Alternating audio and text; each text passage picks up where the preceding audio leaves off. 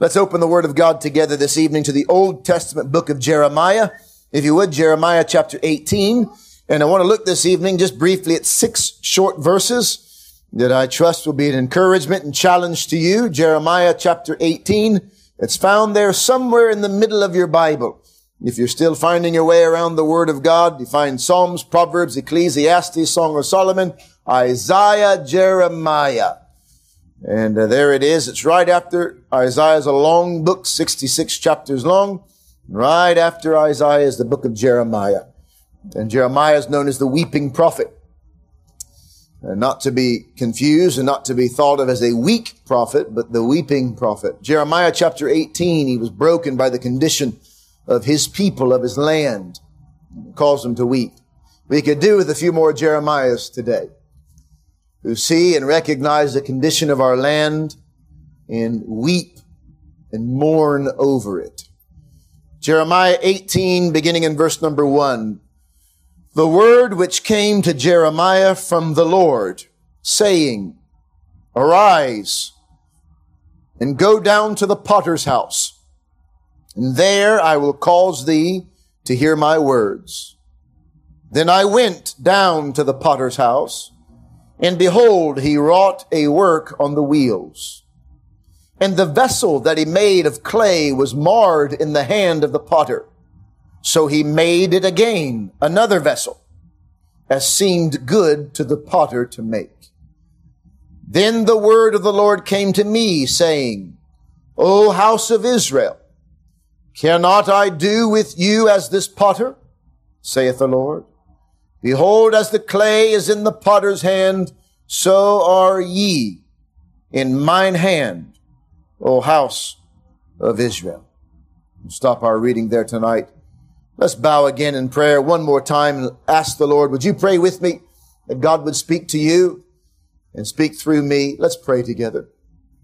Heavenly Father, we open the book of books, thy eternal word, and we pray that tonight as thy word is opened, thy Spirit may descend in great power and apply the preaching of the word to our hearts. Open our eyes, Lord, that we may behold wondrous things from out of thy law. Soften our hearts that we might receive the message tonight. Give us sharp minds that we may not wander and stray in our thinking, but that we might listen to every word and that the word may penetrate our hearts and change us, we pray. Save the lost tonight. For we ask it in Jesus Christ's name and for his sake. Amen. There are many pictures in the scriptures that describe the relationship between God and his people. Sometimes we hear and read of how God is a shepherd and we are the sheep of his pasture.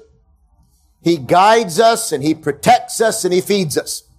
We read sometimes of the analogy of God being like the husband and we being like the wife. And he loves us unconditionally. He is passionate in his love towards us and desires for us to know him deeply and intimately.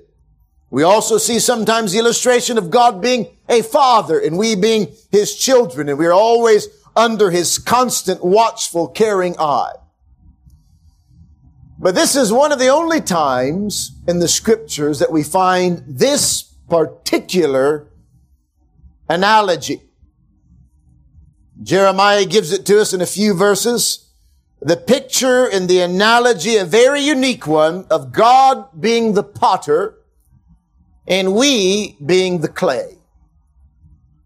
It's amazing that God commanded Jeremiah to go down to the potter's house. Probably Jeremiah was already familiar with the work of a potter, but perhaps for the sake of writing down accurately, for the sake of God getting across what he wanted, he commanded for Jeremiah to go down to the potter's house. And so the Bible says, then I went down to the potter's house. And I want you to notice a few things tonight in this portion of scriptures about the work of God.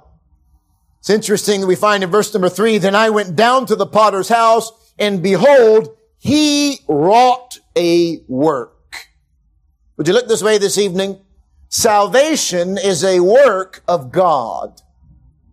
It's a work of God's hands in our life. It isn't us. We did not get up one day and decide that we were going to fashion ourselves into a particular piece of pottery. Nobody woke up today, nobody woke up 10 years ago and decided that today was the day that they were going to be a Christian. No, God in His mercy and in His grace began to work a work of grace upon the wheel. That's the picture we're seeing here. It's interesting, when you go down to a potter's house, the potter is very intentional about what he's doing. He's not baking a cake on the potter's wheel. We all know that. He's not planting corn on the potter's wheel. No, he is making a vessel. That's what the potter is up to. He has one goal, one desire, one purpose: to take clay, ordinary, unusable, undesirable, worthless clay, and turn it into a profitable vessel. That's the work of God's grace and salvation. Reminded of that verse in Jeremiah 29, verse number 11. For I know the thoughts that I think toward you, saith the Lord. Thoughts of peace and not of evil, to give you an expected end. Would you look this way tonight? God knows what He's doing. He is intentional about the work that He's doing.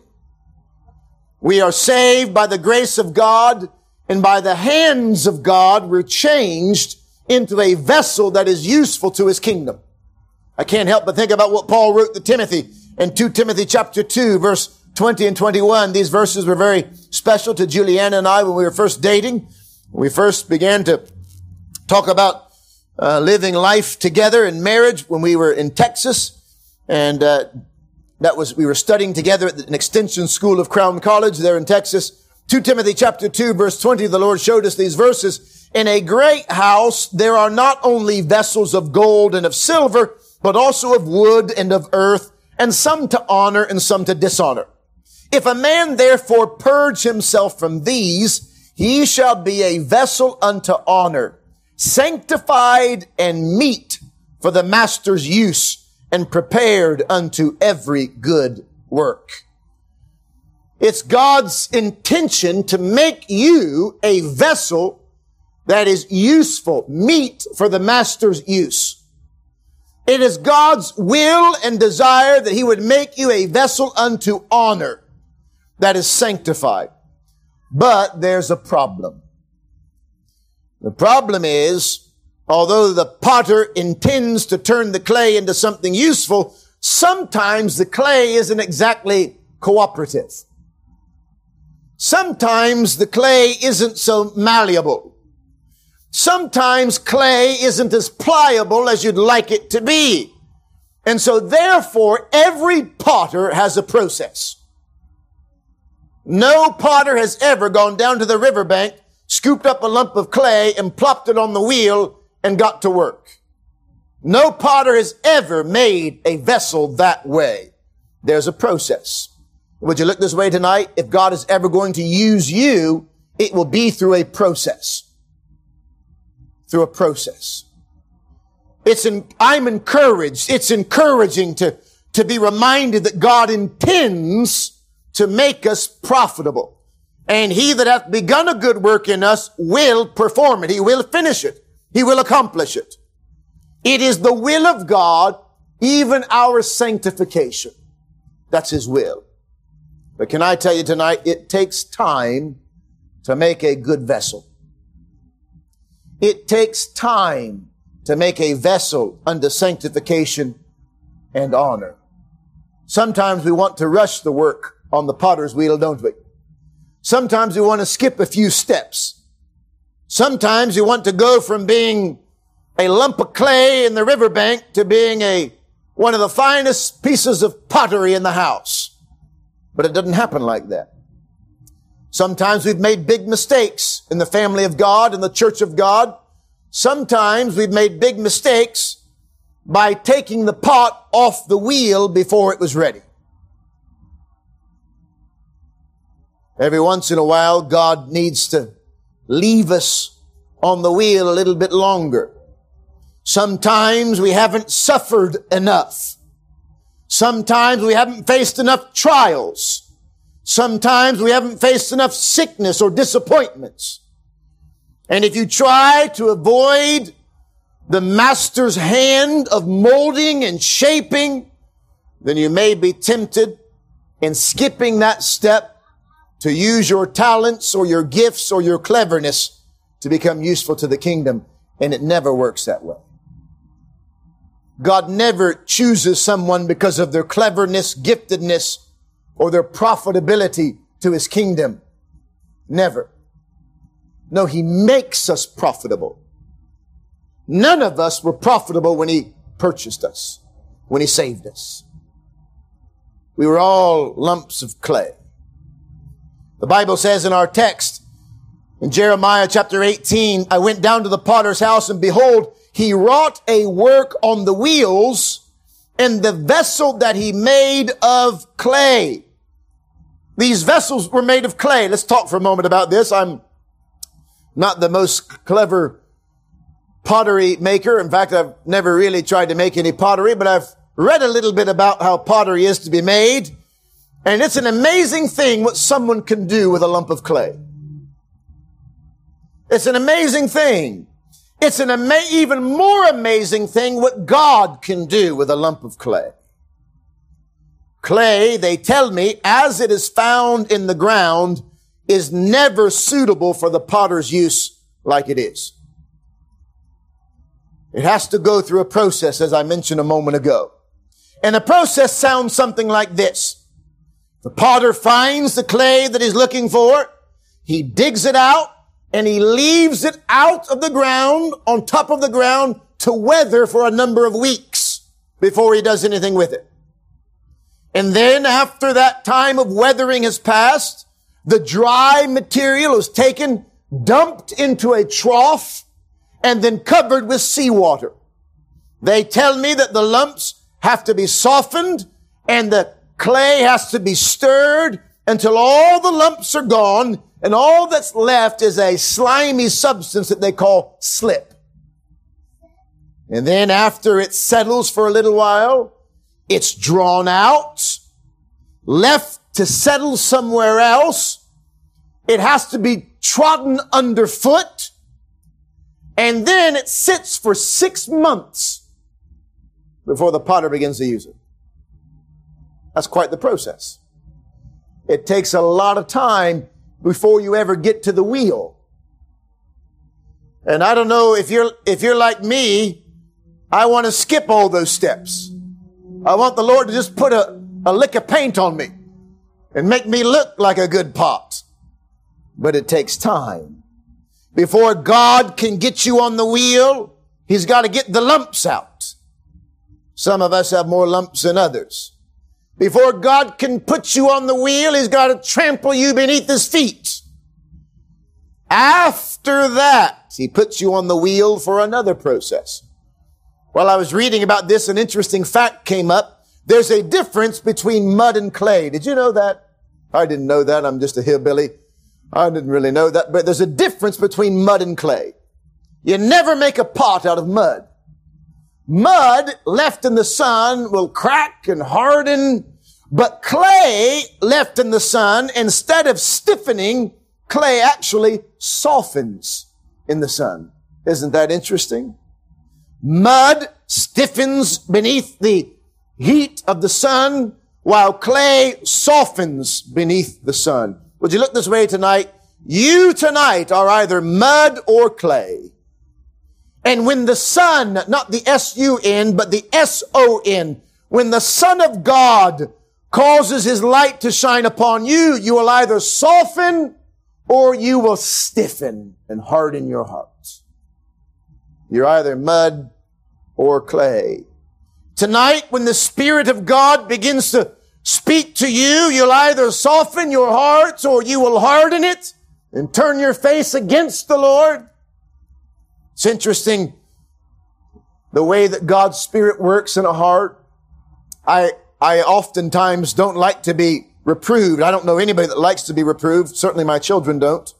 I don't like to be found out. I don't like to be caught. I don't like to be in trouble. I don't like to be someone to get onto my case. But the way you respond when the Spirit of God speaks to you gives evidence to whether you are mud or clay. When the Spirit of God puts His finger on something in your life and you begin to recognize, I'm not living the way that I should, and He's talking about me. If you harden your neck and you turn your back against God, you're giving evidence that you are mud, you're a goat, you're chaff, you're a tear. But if when the Spirit of God shines conviction upon your heart, instead of hardening your neck, if instead you soften, you hang your head in shame, you feel a pain in your heart of conviction, oh, that's a good indication that you're clay. Just the kind that the Lord is looking for. Matthew chapter 13, the Lord Jesus tells us a story. By the way, I wouldn't let the men of our church try to separate the mud from the clay tonight, or else we'd all be in trouble, wouldn't we? I'd hate for some of the fellows to get a hold of me when I was looking like mud rather than clay. I'd be chucked out of here. But in Matthew 13, the Lord Jesus gives a little parable. He says, the kingdom of heaven is likened to a man which sowed good seed in his field. But while men slept, his enemy came and sowed tares amongst the wheat, and he went his way. But when the blade was sprung up and brought forth fruit, then appeared the tares also. And the servants of the householder came and said to him, Sir, didst not thou sow good seed in the field? From whence then hath it tares? Where did these tares come from? And he said unto them, An enemy hath done this. And the servant said, Wilt thou then that we go and gather them up? Shall we go into the field and separate the wheat from the tares? Shall we go out to the riverbank and get rid of the mud? And the master said, Nay, no. Lest while ye gather up the tares, ye root up also the wheat with them. Let both grow together until the harvest. And in the time of harvest, I will say to the reapers, gather ye together first the tares, bind them in bundles to burn them, but gather the wheat into my barn. Would you look this way? There's coming a day very soon when the Lord Jesus shall reveal to all who the wheat are and who the tares are. It will be very obvious who is clay and who is mud, who is pretending and who is real. Back to our illustration of this pottery, this clay. They tell me that after that big long process of getting the clay ready for the wheel, they tell me that even after 6 months of waiting, that the clay still needs to be hammered out before it's useful. That they put clay, a big lump of clay on a table, and they begin with a hammer to hammer out all the air bubbles of that lump of clay. I believe some of us tonight in this tent have a few air bubbles that need to be hammered out, don't we?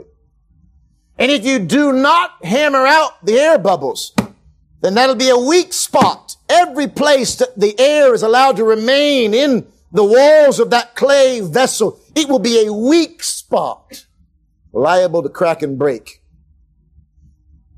And so a potter is faithful to apply the force and strength of a hammer upon that lump of clay before he ever puts it on the wheel.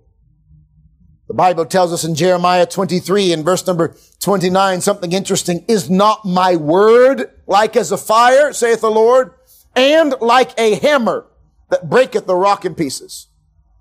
The hammer of God's word begins to hammer out the problems and the air pockets in our life and the lumps in our life. Someone once said, Lord, go ahead, you may have to beat me to bless me.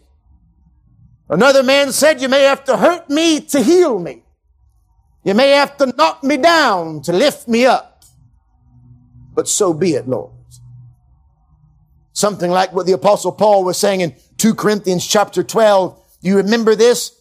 The Bible tells us in verse number 9, he said unto me, my grace is sufficient for thee, for my strength is made perfect in weakness. Most gladly, therefore, will I rather glory in my infirmities, that the power of Christ may rest upon me. Therefore, I take pleasure. Look at this. Paul says, I take pleasure in infirmities, that's sickness, in reproaches, in necessities, in persecutions, in distresses for Christ's sake. For when I am weak, then am I strong. When I've been trampled under feet, then I'm strong. When the bubbles have been beat out of me, then I am strong. The Bible says in verse 7, He was given a thorn in the flesh, the messenger of Satan to buffet him. I think sometimes we try to avoid this whole process. The Bible tells us back in our text in Jeremiah chapter 17, the scriptures say in verse 4, the vessel that he made of clay was marred. Verse 3, I went down to the potter's house, and behold, he wrought a work on the wheels. Now again, I'm not the most clever chap, but I've been told that a potter's wheel is actually two wheels. There's one wheel on the floor that the potter constantly is stepping on. And in that process of stepping on that one, that wheel on the floor that nobody sees spins the wheel on the top that everybody sees. There's an unseen wheel that you can't see, but you can hear it when you walk into a potter's workshop. There's an unseen work that always takes place in the life of a soul that God is molding and shaping into the image of His Son. And sometimes you can't see it, but you can almost always hear it. You hear it in the way that a person begins to speak. You see it in the way that their life begins to take shape. But it wouldn't be possible if it weren't for that work beneath the surface that nobody could see. Let me just warn you against all the external work. You could change the way you dress. You can change what you drink. You can change the places of entertainment that you visit on the weekend. But if your heart isn't changed, if there isn't a greater wheel inside working beneath the surface, then all that is done above the surface doesn't really matter. They tell me that the thump, thump, thump of that big wheel turns a little wheel on the table, and that is where the work of His hands are done. Another interesting observation in this whole process, from the time that the clay is taken out of the riverbank to the time that it is molded and shaped on the little wheel on top of the table, it never leaves the hands of the master. You're in good hands. You might think this evening that God is putting a little bit too much pressure on you, but at least it's His hands that's doing the pressing. At least it's His thumbs that's working in your life. Safe in the hands of the master. The Bible says in verse 4, something occasionally happens. In fact, almost always happens when someone is making a vessel on a pottery wheel. The Bible says in verse 4, the vessel that he made of clay was marred in the hand of the potter. Can I just encourage you for 1 second? Would you look this way? Occasionally something happens in the life of a child of God that they think they will never recover from. Every once in a while, something tragic, something difficult takes place in the life of a Christian, and they hang their head in shame, and they think to themselves that they shall never, ever be useful to God because they've been marred. The Bible says in our text that although the clay was marred in the hand of the potter, it was still in the hand of the potter, and so He made another vessel. And He made another vessel as it seemed good to Him. Let me encourage you this evening. This Christian life, you are still on the wheel. You say, well, I've been a Christian for 20 years. You're still going round and around on the potter's wheel, and you're not coming off the wheel until you see Him face to face. So every time you think that you have been hurt, you've made a mistake, you've done something that you should never do, that's unforgivable, that you'll never recover from, let me remind you that you're still on the wheel and His hands are still on you. And He can make you into a vessel, another vessel, as it pleases Him. Every once in a while we go through valleys and difficulties and we think we will never recover from it. But Jeremiah says this, O house of Israel, cannot I do with you as this potter? Some view this marring of the vessel in two ways. Some view it like this, that the nation of Israel weren't what they should be, and so therefore God squashed them and made them unto a vessel of dishonor. I don't believe that. I rather believe that what he is saying is that although there be a marring on the wheel, the master is still in control. His hands are just as steady as they've always been before. And if he has to pick out a lump in the process and start again, He'll do it. But you mustn't ever be afraid of Him having to start again in your life. We mustn't ever be afraid of Him having to reform and reshape another vessel, a second chance. Some of you this evening feel like you've sinned away your day of grace. Some of you perhaps feel as if you might never ever have the opportunity to serve God again like you once had before. And I would say unto you, that's hogwash. If God still be on the throne, if His hands still be at work in your life, then let Him do what He desires to do. He will make a vessel as He pleases. Tonight, maybe you're lost. You still feel like a lump of clay in the riverbank that hasn't been dug out yet. The process hasn't begun. Let me encourage you this evening that the Lord is always looking, seeking, just like He went after the one lost sheep. He left the 99 and went after the one lost. Today He's still looking for more lumps of clay that He might turn into vessels, trophies of grace. Tonight He's looking, I believe, in this tent even, perhaps where you might be sat on the live stream, looking for another piece of clay to begin His work, to do His work. And it may not be enjoyable or pleasant, but the end product is a beautiful work of art that will forever bring glory and honor to His name. I wonder this evening, are you in the hands of the potter? I don't know what stage you're in. Maybe you feel like you're underneath the potter's feet. Maybe you feel like He's doing a bit of trampling. Maybe you think He's doing a bit of hammering in your life today. Maybe you've made it onto the wheel. Around and around and around you're going. You feel like life is one continuous monotonous cycle. Round and around and around. But do not miss the fact that He's putting His finger at just the right place to make you just the man or the woman that He wants you to be for His honor and His glory. I was reminded this week of a verse as I was sharing with some hurting families, grieving families. I was reminded of the passage in the book of Revelation, the last chapter of the Bible. Some encouraging words, some words of hope that oftentimes bring life to a time of darkness and despair. The last chapter of the Bible, Revelation 22, the Bible tells us a beautiful portion of Scripture. Second to the last chapter, chapter 21, I saw a new heaven and a new earth. The Bible says in verse number 4, God shall wipe away all tears from their eyes. There shall be no more death, neither sorrow nor crying, neither shall there be any more pain, for the former things are passed away. And He that sat upon the throne said this, listen to these words, Behold, I make all things new. And He said unto me, Write, for these words are true and faithful. If you want salvation, then it will require you to be made new. Some people want salvation, but they don't want the process. Some people want to end up in heaven when they die, but they don't want that process of being conformed, sanctified, changed into the image of Christ our Lord and Savior. He makes all things new. It's a process.